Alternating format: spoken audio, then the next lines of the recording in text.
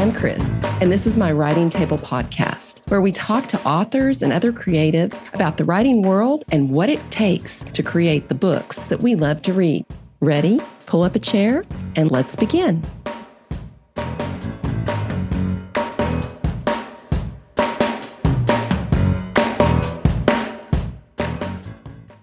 Elissa Dickey is a former journalist who now works in higher education communications. Though she grew up in northern Minnesota, Elissa now lives in South Dakota with her husband and children. She has shared her journey of living with multiple sclerosis through blog posts for the National MS Society. The Speed of Light is her debut novel, and her second novel is Iris in the Dark. Welcome, Elissa. Thank you. I'm so excited to be here. You and I are in a unique club. As we were talking about before, both of us live with MS. 3 of the 4 sisters in my family have it. You shared your journey by blogging for the National MS Society prior to writing your novels. How did blogging help you cope? I feel like putting your story out there helps you process it a little more and helps also in making other people not feel as alone. It was a way for me to reflect back. I couldn't immediately start blogging. Like if I was diagnosed and then a week later would have said, yes, I'll blog. There's no way I could have done that because there was so much like processing time and fear and everything. And there's still that sometimes. But I mean, once I was distanced from the actual diagnosis, I was able to look back and think, okay, what helped me when I was first diagnosed? Or what challenges did I see when I was first diagnosed that might help someone else? Or especially parenting. I have 3 kids. My stepdaughter is older, but my 2 boys at the time were 6 and 1.5. And so I feel like we've gone from that to now 10, almost 15, and almost 24. So it's like their level of comprehension is still, for my little ones, still harder, but just knowing how much to tell them without scaring them. I remember one, because I put it in a blog post too, was to tell or not to tell, because it is awkward and you feel like sometimes you'd be fine telling it to someone, but then you immediately start crying or, you just don't know how you're going to react. When my youngest was 6 and we had someone visit that I hadn't seen in a while, he just blurted out, my mom has to take shots every day, like forever or something like that. And I was like, well, I was going to mention. And so it's an icebreaker, but it's also like icebreaker. Like he didn't latch on to really anything about it, except that how terrible it would be, as a 6-year-old to have to take shots for the rest of your life. Me process it, but I hope it's also helped, especially other parents with ideas or even just camaraderie in what you're going through. I see your expression and I get what you're saying. My kids were 3 and 5 when I was diagnosed. And then I have 2 stepdaughters who were in their preteens and they were so awesome on days when I couldn't be what I wanted to be for them. And you don't have the wherewithal to tell people your story then. And then years later, whether things kind of settle down or you just, then you can tell your story. And I remember people would say, oh, did you hurt your leg? Because I'd limp. Is something wrong with your leg? And so then I was like, okay, I have to tell them. And then I kind of got a sense of humor about it years later when it would flare up. One time, I was not real fond of this woman anyway. She said, what you do to your leg? And I said, I have MS. You need like a t-shirt that says that or something. And I said, I do. And then I kind of laughed it off like, last time she asked me that question. Going from the blog to writing novels, what was that process? I started the blog first. I can't say for sure when it crossed my mind to write a novel with a character with MS. I had written 2 manuscripts prior and signed with my agent with one of those.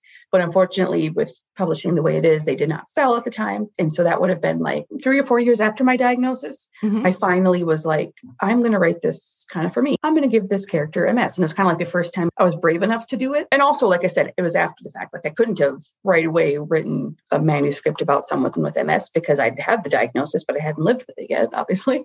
And it started out just very personal and I wrote it kind of for myself, but it definitely grew into more. MS is so individual. And so I know that it's not going to tell everyone's journey, but I hope that people can see themselves a little bit or see their story reflected. And I've gotten some nice messages that it has resonated with people with chronic illness. Because ultimately that's what I want, is I want people to see themselves and see that we have MS or we're disabled. We can be the heroes of our own stories. We deserve our happily ever after just as we are. You've written 2 novels and kind of touched on your debut. Can you tell us a little bit about The Speed of Light? Yes. Women's fiction with flashes of romance and suspense. And that's kind of what I feel gravitated toward in my stories.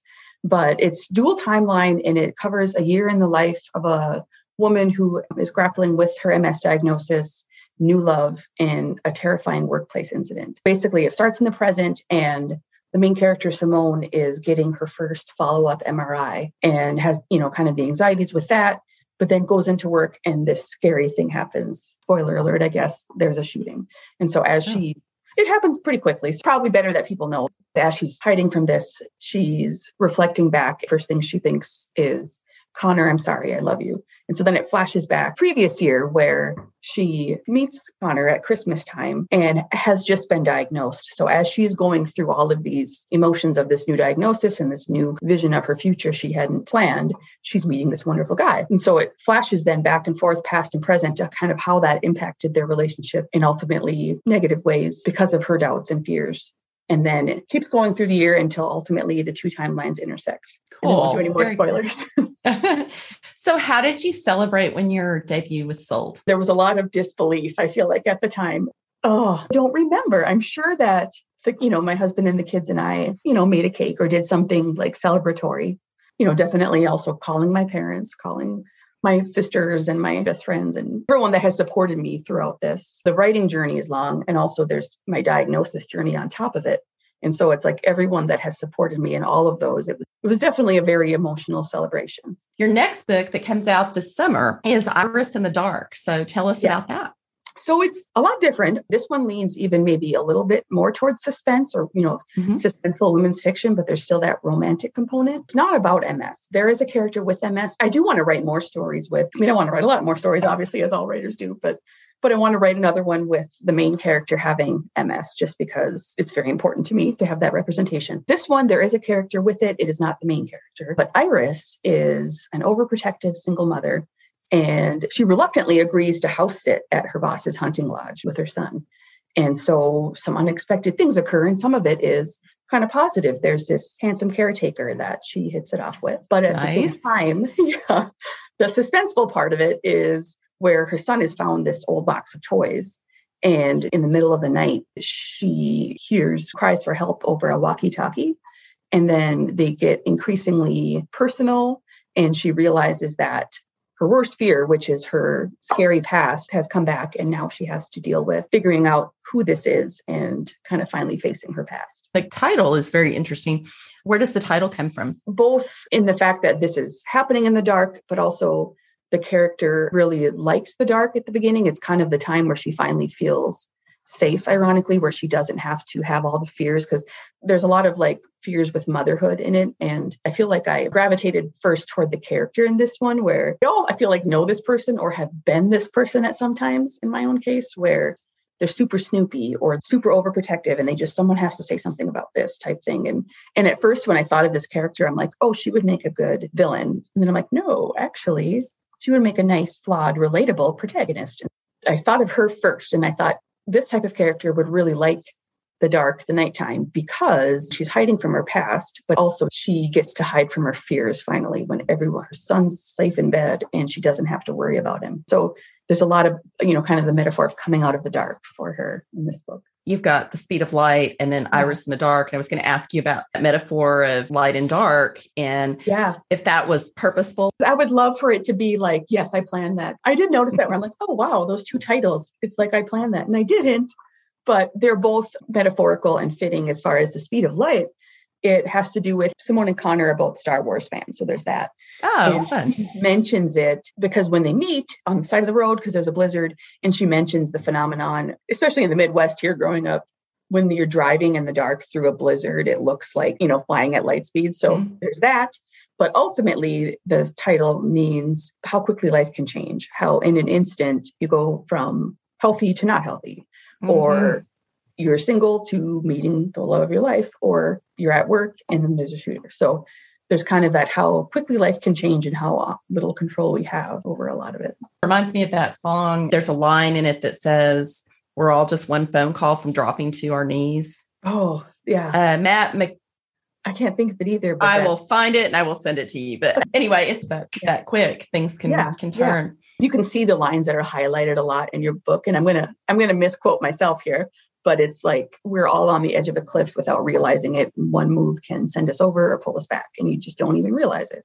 Tell me about your process. I don't know when imposter syndrome goes away because I feel like, what is my process? Because I try to have a set writing schedule, but ultimately I work full time and have kids who are still school age. And so it feels like mom's going to write every night. No, mom's not going to write every night because as we talked about living with chronic illness and fatigue sets in, it's like, whereas I used to be able to stay up a little bit later writing, that just does not happen, especially during the week for me. I try to write as much as I can. And so I'm definitely a proponent of you are a writer. If you write, it doesn't matter how often. You try to do it every day, but I would say a lot of writers like me cannot write every day. I try to fit in writing in the evening when I can. It used to be after the kids are in bed, but now that my kids are a little older, it's after my youngest is in bed and before my older son goes to bed. But then on the weekends is when I try to do it. And it's, okay, mom is going to go upstairs for a couple of hours. Or now that things have opened up again, I have a friend in town who we're critique partners. On a Saturday, we might say, okay, let's take 4 to 6 hours and go sit at the coffee shop and work on our projects. So that really helps. I'll bet. How do you plan out your novels? I used to say I'm a reformed pantser or like a plantser or whatever the middle ground would be, but I'm definitely over into the fully plotting side now just because it really helps keep me on track. My very first novel, I just pantsed it, maybe wrote down a few ideas, but it took a long time and it was 150,000 words and of brilliance, I'm sure, but it was not, it took a lot of editing and still revising is key. I like beat sheets, like Save the Cat style beat sheets, because I find it almost fun then to outline where it's like, okay, act 1, what is this? What is the, and then, the darkest moment, things like that, where it's almost like making it fun for myself. Like a game. Yeah. Just interviewed Jessica Brody, who did the Save the Cat for novels. I have her book and I love it. I had so many people talking about it. Yeah. And I kind of thought I had a system in place, but then it kept sounding so good that I finally listened to the audiobook and I was like, oh, this is like changing everything I do. So it was really fun to have her on and talk to her about it. Oh, I bet. Because it keeps you on track. That's what I feel like. Because obviously you deviate from it sometimes, or sometimes if you've already written it, you're like, well, that could kind of go to that. Like you kind of fit it in, but it's still, I feel like it keeps you honest and makes you think, okay, is this needed? Is this part too long? For me, at least, that's been part of the benefit of it. You said you wrote that first one. It was 150,000 words. Yeah. What did you get it down to? I was in Pitch Wars back in 2016. So I can't remember what it was going into Pitch Wars, but it was under 100 because I did like a webinar and they're like, debut novelist, there's no reason you should be over 100,000. So I'm like, all right, that's the goal. So I got it below that. But then ultimately when it went on sub with my agent, it was like 80,000-ish, I think. So there was some tightening going on and I learned how to revise much better in Pitch Wars. I hear over and over, I have to cut about 80 to 100,000 per book. Lori Frankel said she cuts about 300,000 words a book. Oh I asked her, I said, your books are fabulous. What are you cutting? She said, if I knew what I was putting in there that I shouldn't, I would save so much time. Yeah. Because I honestly feel like I've gone the opposite way now. After that first one, it's like I scared myself straight or something because after that, my first drafts now are like 65 to 70,000-ish in there. And they get up to probably 75. And Pitch Wars was great. I keep talking about it, but it helped me with pacing and understanding the importance of pacing. That's the difference maybe for me now is I'm able to see, okay, I love this part, but it's a darling. And I have like tons of documents where I keep all these things I've cut. And sometimes I have used them again, but it's like a graveyard for the words that you love that you have to get rid of. I do feel like I'm the opposite where I'm like, oh, wow, this is a really lean story. Is this even enough? And you fill it out as you go and revising. I'm at a point with my third book that I'm scared of the word count because my other books have been around 92 to 94,000. Yeah. And I felt like that was a good place. Yeah. Then I talked to Carly Waters. She's an agent with PS Literary. She said, that right now, because of COVID and people are just, their attention spans are shorter, she encouraged authors to write no more than like 85,000. Okay. And so I keep trying to shoot for like 80, 85, and it scares the dickens out of me because I'm like, what am I forgetting? Because you don't want to cut something. And that is something that my agent had said to it. And my editor, I think as well, that whatever tells the story. So it's like, you don't want to be like, oh no, I have to get it to this, because what if you cut something crucial or something? But it's so hard to know. And that's something too, where I'm like, wow, I thought it was complete. And then they had all these great ideas. And then you think it's complete again. And then there's more great ideas. I even had where in a book club I went to, they're like, oh, I wish this was more explained. And I'm like, oh, I thought it was, but it got taken out during, So that is like the nightmares happen. And it's like, okay, well, sorry.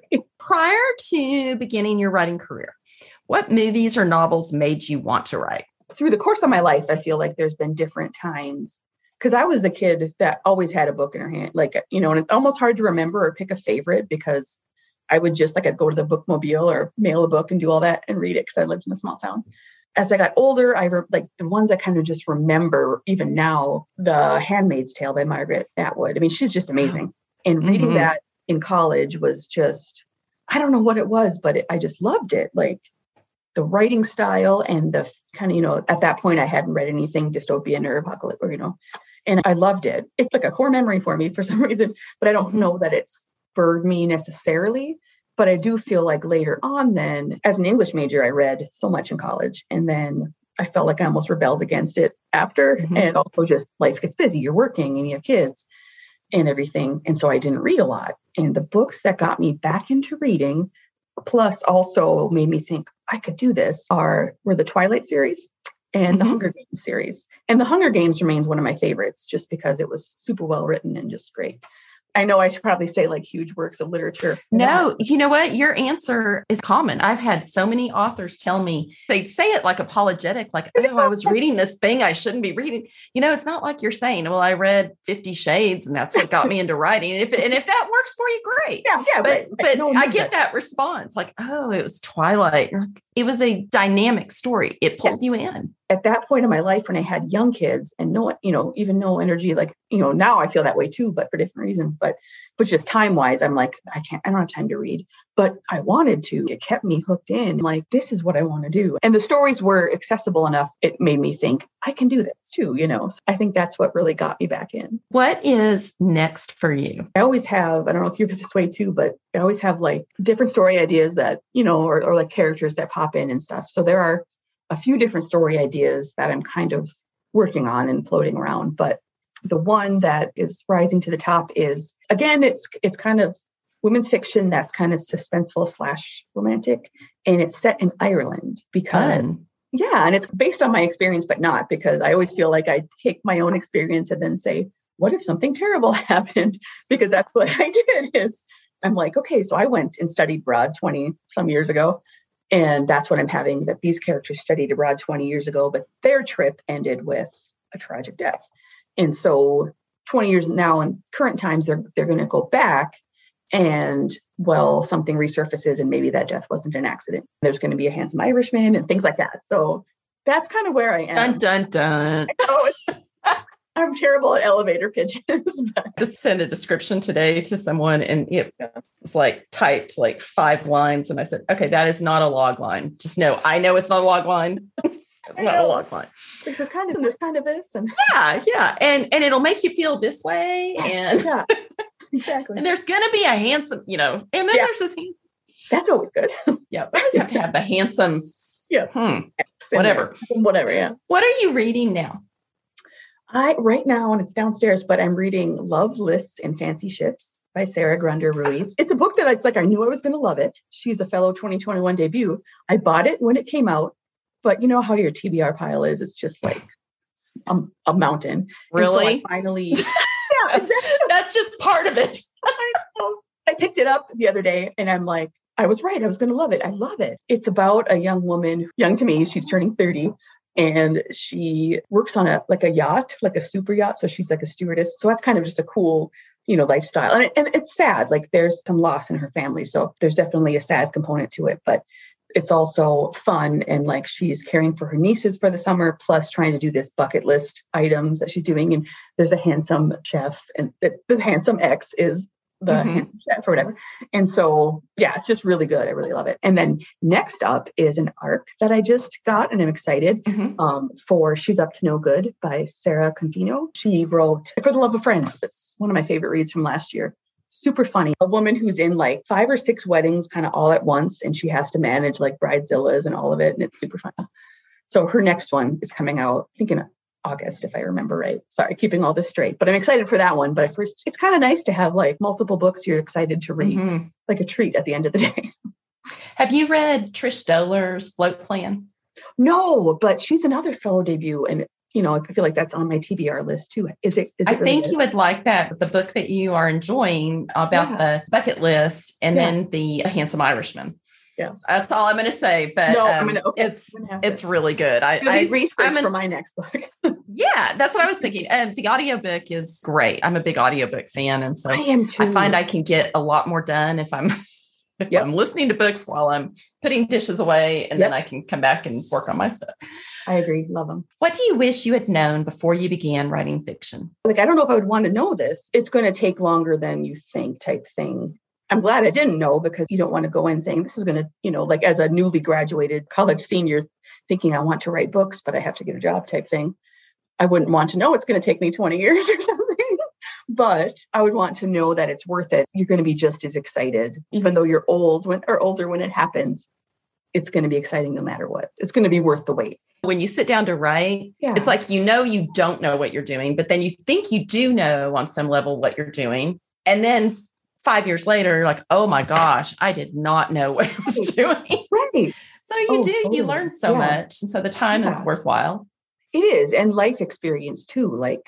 I would have written different stories, obviously, if I would have been published back then. But at the same time, I'm glad for the experience I've had in my life to be able to write the stories I am now. What would you tell someone considering tapping out a story for the very first time? I think I would just say, you got this. You can do it. Don't give up. Don't filter yourself. Write from your heart. Write what you want to write. But then step back, take some time, and edit without mercy. I've had people tell me that too, oh, I wouldn't want an editor to edit my work. You have the vision. Part of me is like, are you kidding me? They're geniuses. And it's like, you're telling yourself the story, but if you want to tell others, you need this expert here to help you make sure it comes through. Because there's times I'm sure that this is clear what this means. And they're like, no, nobody knows what you're saying. Fix this, So, but the editor is kind of like a translator. Exactly. No, that's a great way to say it. Perfect. Yeah. But so I would say, don't be afraid to write from your heart. Don't edit yourself. Don't filter yourself, but then be strong enough to step back and come back with a more critical eye. Well, thank you so much. Thank you for having me. This has been so fun. I really appreciate it. To learn more, visit ElissaDickey.com. If you're enjoying the Writing Table, please consider leaving us a review. There are so many podcasts out there. Reviews help other listeners find us. Thanks so much for your support.